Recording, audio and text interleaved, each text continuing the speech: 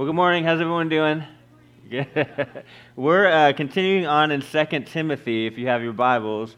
2 Timothy, chapter 1. All right, 2 Timothy, chapter 1. And we're looking at verses 8 through 12. And the title is Not Ashamed. Not Ashamed. I'm going to give you the points up front, and then we're going to talk about them as we go verse by verse.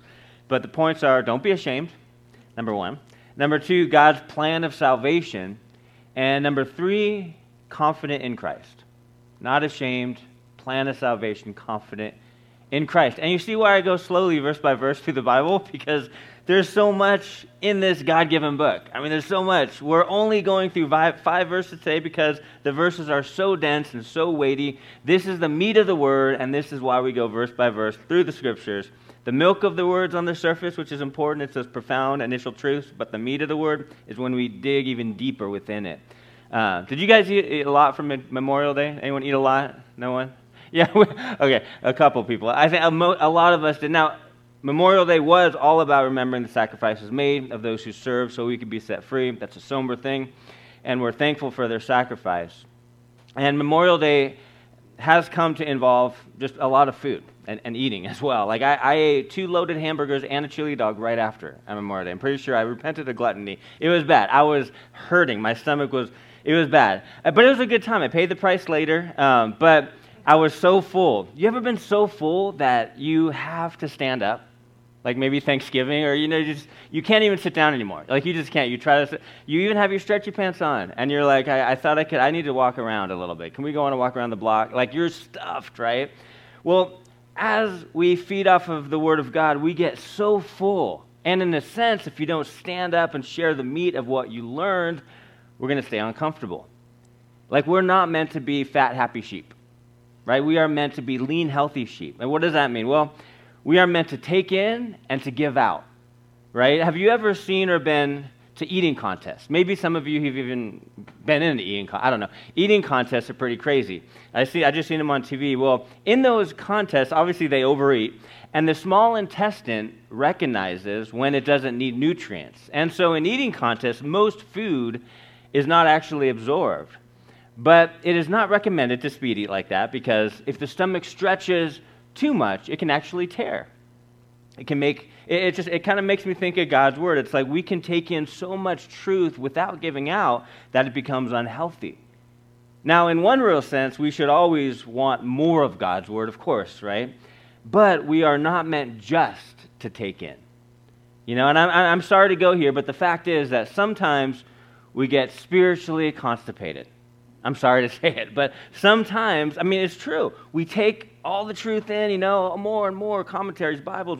We get inundated with whatever sermons we want, whatever flavor we want, right? We become we take in, but we don't give out. It's unhealthy. We're called to be conductors, not insulators. Conductors have a continuous path of conductive material providing a conduit for electrons to pass through. Insulators do not let electricity pass through. So be a conductor. Let God's word pass through you to others, And that's one of the main reasons we get into the Scriptures and get an understanding. Yes, so we can grow, but so we can also relay what we know, what God has told us. And so don't be an insulator, where you take in the truth and it just stops with you. Because there's a bunch of lost people outside of these walls.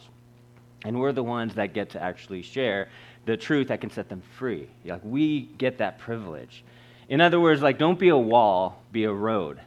Let it flow through you. Don't be ashamed of the gospel. And this is really the message that Paul relates to Timothy that we're going to look at this morning.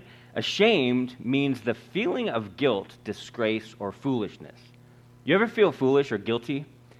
Sometimes we feel ashamed to share the truth, but why?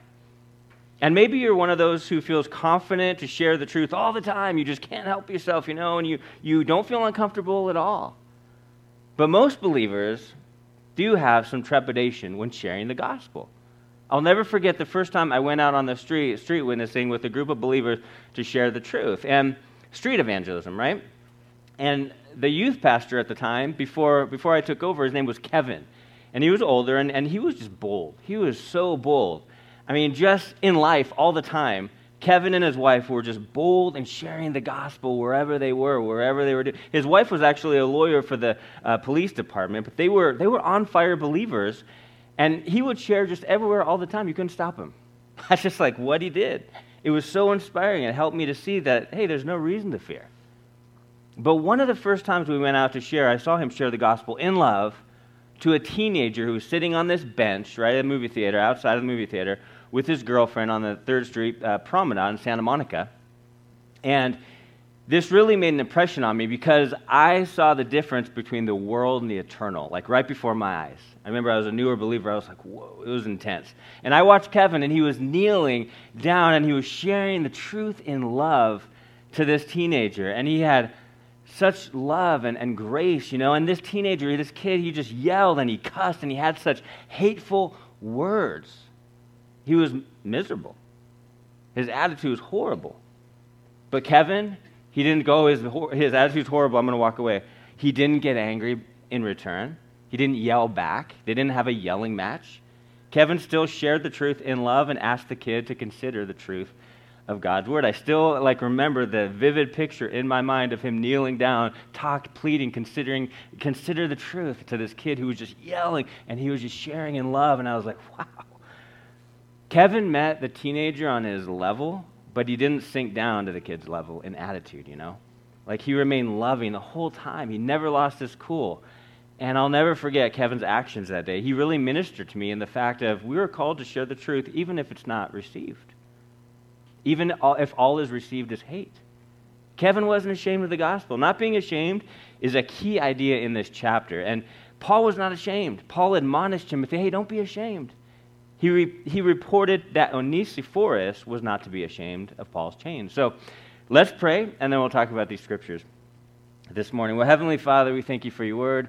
Thank you for this time in your word. We pray that you would just lead us, speak to us through your scripture, that rhema word, that personal word to us individually and also to your church, Lord. We just pray that you'd meet us in our life circumstances. And again, we thank you for your God-breathed, just inspired word that is so profitable in so many ways. And so we just pray that you'd speak to our hearts. In Jesus' name, amen. So we're going to read verses 8 to 12, and then we'll go back and look at it. Verse 8, Paul writes to Timothy, and he says, therefore again, therefore, do not be ashamed of the testimony of our Lord, nor of me, his prisoner. Remember, Paul was in prison right now, like a dungeon, basically. Nor me of his prisoner, but share with me in the sufferings for the gospel according to the power of God, who has saved us and called us with a holy calling, not according to our works, but according to his own purpose and grace, which was given to us in Christ Jesus before time began, but has now been revealed by the appearing of our Savior Jesus Christ, who has abolished death and brought life and immorality to light through the gospel, to which I was appointed a preacher, an apostle, and a teacher of the Gentiles. For this reason I also suffer these things. Nevertheless, I am not ashamed, for I know whom I have believed, and I am persuaded that he's able to keep what I have committed to him until that day. So the first point, do not be ashamed. Don't be ashamed. To not be ashamed, we need to use the power, the love, and the sound mind that Paul had just written about. Remember in the prior verses? Here's the word therefore again, and let's get corny. Let's get corny as a church. Okay, we're going to get corny. When you see therefore, you ask yourself, what is it? Yeah, what is it there for? What are you here for? Well, Paul just told Timothy about power, love, and sound mind. So courage is freely given and imparted to every single follower of Jesus. We are to be bold for the Lord with his power and strength. Now here he told Timothy just how to let God, he told Timothy just how to let what God gave him guide his thinking. He says, do not be ashamed for the testimony of our Lord. So when Timothy received, the courage from the Lord, he would not be ashamed. Remember, it's not easy to follow a Savior who was recently crucified. Think about it. At this point, it was still the first century, and all these things were new. Back in that day, it was dangerous to follow Jesus. It was actually dangerous. It was not a play it safe kind of faith.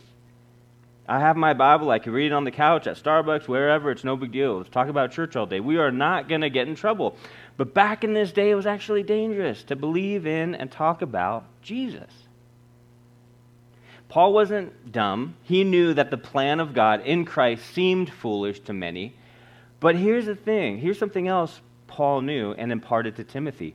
He knew that the living power of God is what saved souls and transformed hearts. And it's kind of like, do you know that today?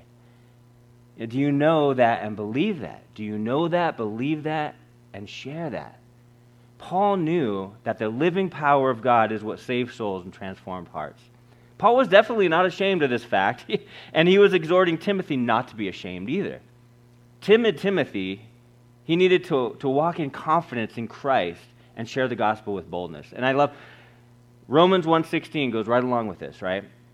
Romans 1:16 has become one of the most popular Bible verses of all time. And it's good. It's a good verse to be popular.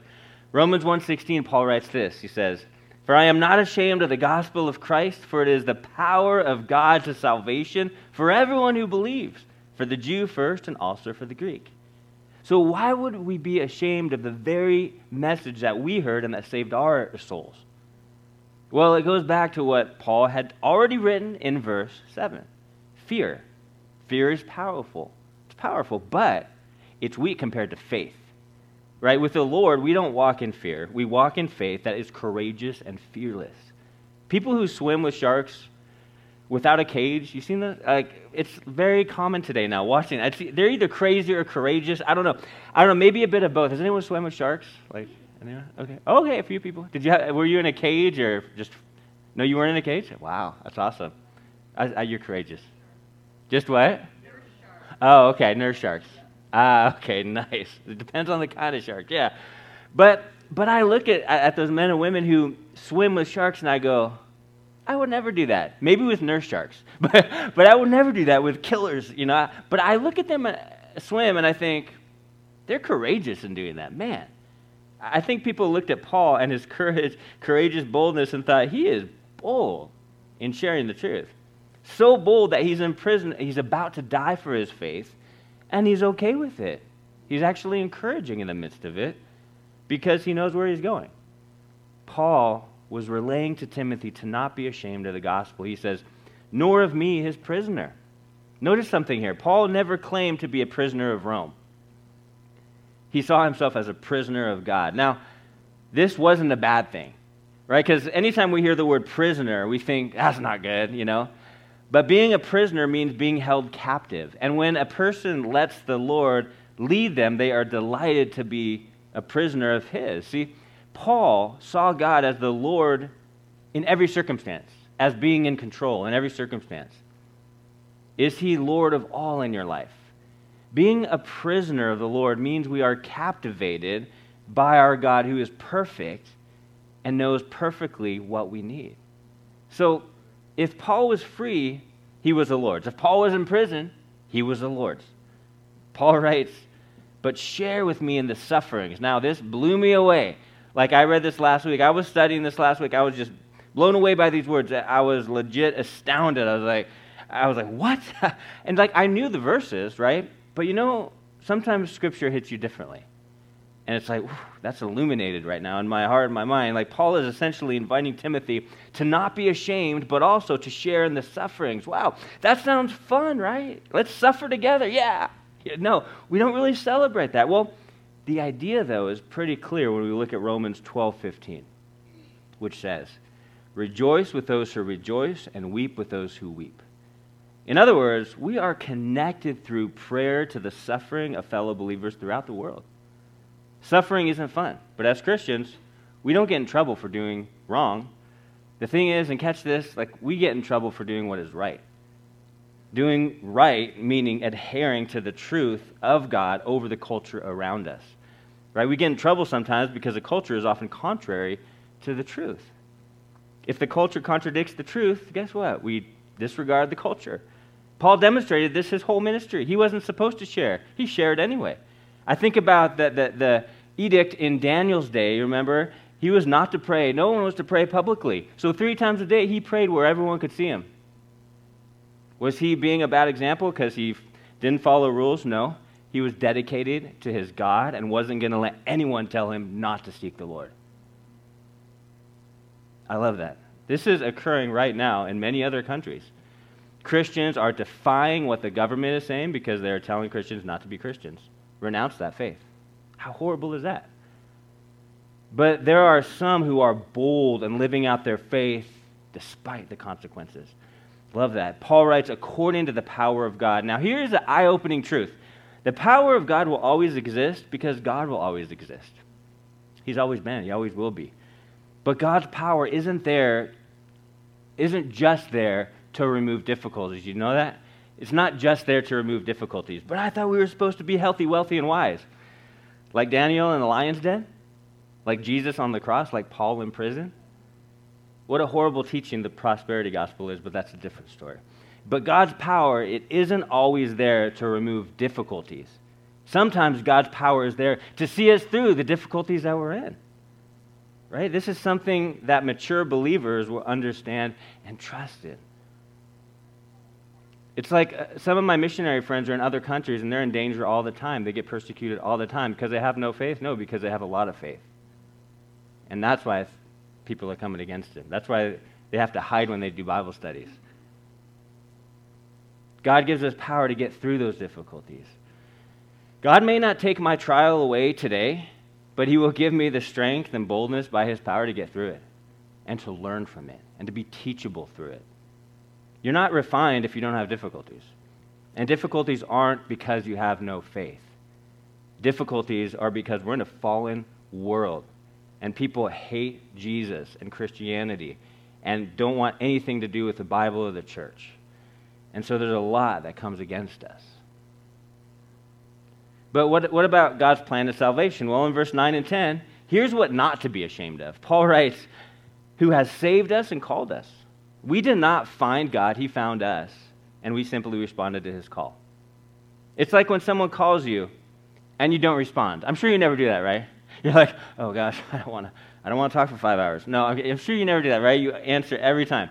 But it's like when you call, you intentionally ignore it. Well, God calls people to follow him, and we respond by answering that call. Unfortunately, some people see God calling and go, silent, maybe later, They put on silent. They even block it, You've maybe seen that picture on social media. It's of a smartphone that says, God's calling you, accept or decline. If you don't accept, and then there's consequences. But it's true that God calls people to serve him. You either move forward in that calling or you suppress it or you put it on silent. Paul writes, according to our words, but not according to our words, but according to his own purpose. So this clearly explains why God calls us. He calls us because we are so amazing. No. He calls us because we earned it through hard work and merit. I deserve it. No, you don't. I don't. It was not anything that we were or that we did. It was because he wanted to, and it fit into his will and his purpose. God's election. That's the Lord. God wants you in the midst of his mission. The fact that he wants to use us in this life is pretty amazing and pretty astounding. God wants to use imperfect people in order to accomplish his perfect will. Wow. One pastor said this. He said, when we grasp that we are unworthy sinners saved by an infinitely costly grace, it destroys both our self-righteousness and our need to ridicule others. So true. We are not worthy. But God's mercy and grace makes it possible to be used by him, and he equips us with power and love and a sound mind in order to accomplish his will. So what an amazing God. Paul writes, grace which was given to us in Christ Jesus before time began. Time is something that God that exists in order. God created to give order to our existence. Like time isn't essential to God's existence because he existed before time was created and will remain when time ends, and we will live on in eternity with him. But he continues and he says, but has now been revealed by the appearing of our Savior Jesus Christ. So Jesus showed humanity what God was all about and his eternal plan. And all of this should contribute to annihilating shame. We shouldn't be ashamed. God has a plan, and he sees the whole plan, and you and I are actually included in that plan. We are the ones to share the message that God has given to humanity. And look what else Paul says. He says, who abolished death. Talk about good news. The crucifixion and resurrection of Christ conquered death. Death is dead. You don't need to fear death if you are a believer. This is why the Bible says you're saved. Saved from what? Death, darkness, destruction. Death in the Christian realm is actually called sleep, biblically. Why? Because it's pleasant, it's peaceful. Death doesn't deprive anything from the believer. Rather, death graduates the believer to glory. One old preacher said, Christians should not have RIP on their tombstone, which means rest in peace. Instead, we should have CAD, which means Christ abolished death. Christ abolished death. Because we don't die, we just move. Like we talked about that a couple weeks ago. We just change address. We graduate from camping to our real home that's being built for us. We get to worship the Lord. Sorrow is no more. Tears are no more. Death has dissolved because of the resurrection of Christ, and that is good news. And Paul continues, and brought life and immortality, to light through the gospel. So the afterlife wasn't fully clear just from the Old Testament, but Jesus made it clear in the New Testament about heaven and hell. And that's the thing. Jesus is the most reliable spokesman for heaven and hell because he spoke about it the most.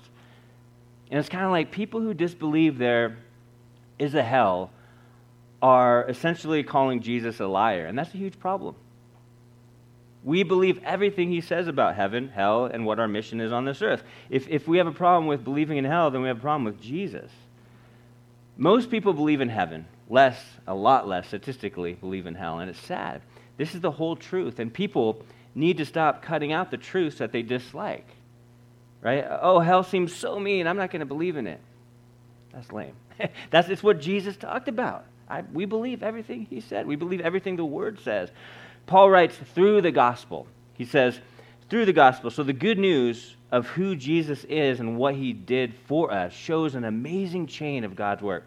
So God's plan of salvation actually started before time began. It continued with the appearing of our Savior. It came to us when he saved us and called us. It continues as we live out our holy calling. It will show itself in immortality, eternal life. I mean, that's pretty amazing picture of the gospel right here in these verses. The message of the gospel was worth prison to the Apostle Paul in that dungeon. And then the third point, confident in Christ, verse 11 and 12. So Paul's calling actually gave him courage, to which I was appointed a preacher, he says. Paul understood something that was a mark of maturity. He understood that it was a privilege to suffer for the gospel.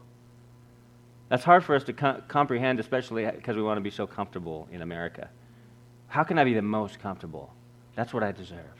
Paul was honored in suffering, and he wasn't ashamed. And it didn't change his attitude. He's like, I'm in here to write this letter to Timothy, so Timothy can be strengthened in the Lord and share with the church and be bold and go out and make a difference in that carnal community. But he said, Paul writes, for this reason I suffer these things. Speaking truth had consequences in that culture. Paul's suffering at this point would lead to his heavenly appointment. And Paul wasn't sad about that. He was looking forward to it. Paul could have been a spiritual, Paul could have been a spiritual sissy and kept his mouth shut. I'm just too scared. I don't want to tell anyone. But he didn't. He was bold. And that's why he was in prison. He was encouraging Timothy, hey, share in the suffering. Be bold. Who cares? The consequence. If God calls you to do it, share it. He says, for I know whom, and this is the key, whom I believed and am persuaded. This is why Paul was so bold. He knew what he believed, and he was trying to relay this truth to Timothy. Notice that Paul said, whom we believe. Know what God has done, yes, but more importantly, know who God is. The object of my affection is the Lord, right? This will give every believer serious courage. It's not just enough to know information. I know the truth, sure. Yeah, but are you transformed? It's not about just information, knowledge, but then transformation, which is wisdom. Then you can live it out. And this really outlines Paul's second reason for his boldness. Paul gave Jesus his life, and he knew Jesus was fully able to keep it. Like Paul lived a surrendered life, and he wanted Timothy to live the same way, to give all to God because God has given all for him. And Paul finishes up in this section, he says, until that day. So Paul had in mind either the day he would see Jesus or the day Jesus came for Paul. Now, Paul and Timothy both live with an awareness of that day. That day, he'd meet Jesus was precious to Paul because he gave everything for Jesus. Paul gave everything. He committed his life to him. What an exhortation for us. Don't be ashamed for the message that saved your soul. Proclaim it with God's strength and let fear fall by the wayside and walk away from it. Death is defeated and we are delivered. And that is an amazing truth that should give us boldness, power, a sound mind, to be somber and serious about the things of God as we go out and live a surrendered and sanctified life, sharing the truth with those who God gives us opportunity to share with. It's amazing that we get to do that, especially in this country, you guys. We are so blessed to freely be able to share with people. You know, they might not want to hear it, but we get to plant and water still, right? And we get to share in love. Death is defeated and we are delivered. Amazing truth, guys.